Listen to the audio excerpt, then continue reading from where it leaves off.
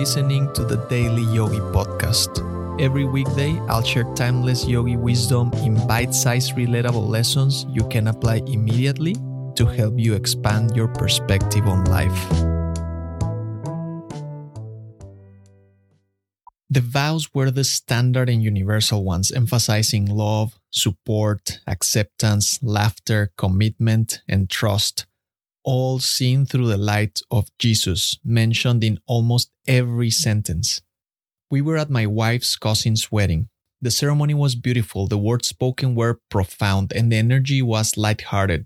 It was a traditional Christian ceremony officiated by a pastor. I have been to many religious weddings, mainly Catholic ones, as it's the tradition in Mexico where I grew up. What caught my attention this time, similar to Catholic ceremonies, was that the pastor emphasized the only way a marriage will last is if Jesus is at the center of it. I repeat, the only way. I thought, are you, pastor, implying that my marriage is invalid? That the love I share with my wife isn't pure and sacred? That our relationship won't last just because we don't see life through the lens of dogma? Only because we don't magnify Jesus? This is the belief that has bothered me about Christianity and other religions. They try to make you feel as if any other way of living is wrong and work hard to convince you that if you don't follow their rules or share their beliefs, you are lost. Religions often claim that their way of living is the right way, and the way of living of opposing religions or of no religion at all is the wrong way.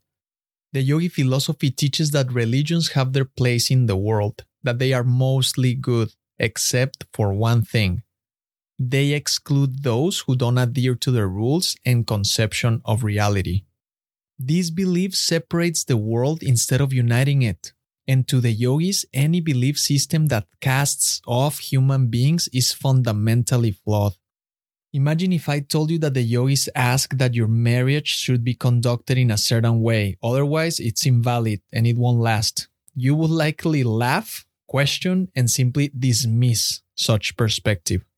The yogi philosophy accepts any form of marriage or no marriage at all, any belief system or none, any conception of a higher power or no belief in a higher power at all, any race, gender, skin color, geographical location, habits, behavior.